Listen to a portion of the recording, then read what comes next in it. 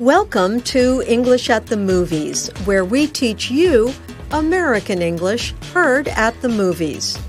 Today, we are talking about an emotional roller coaster. The phrase comes from the movie In the Heights. It is a musical set in New York City. The people all have dreams they follow. Listen for the phrase, an emotional roller coaster.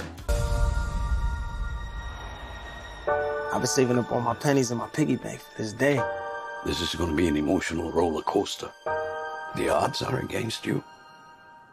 But there's a chance, right? So, what do you think an emotional roller coaster means? Is it an experience that is dangerous and costly, or an experience that has ups and downs? Listen again. I've been saving up all my pennies in my piggy bank for this day. This is going to be an emotional roller coaster. The odds are against you. An emotional roller coaster means an experience that has ups and downs.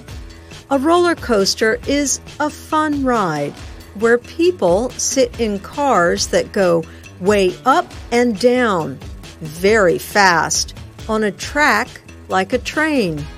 An emotional roller coaster is one where things feel very good and then very bad. And that's English at the Movies. I'm Ann Ball.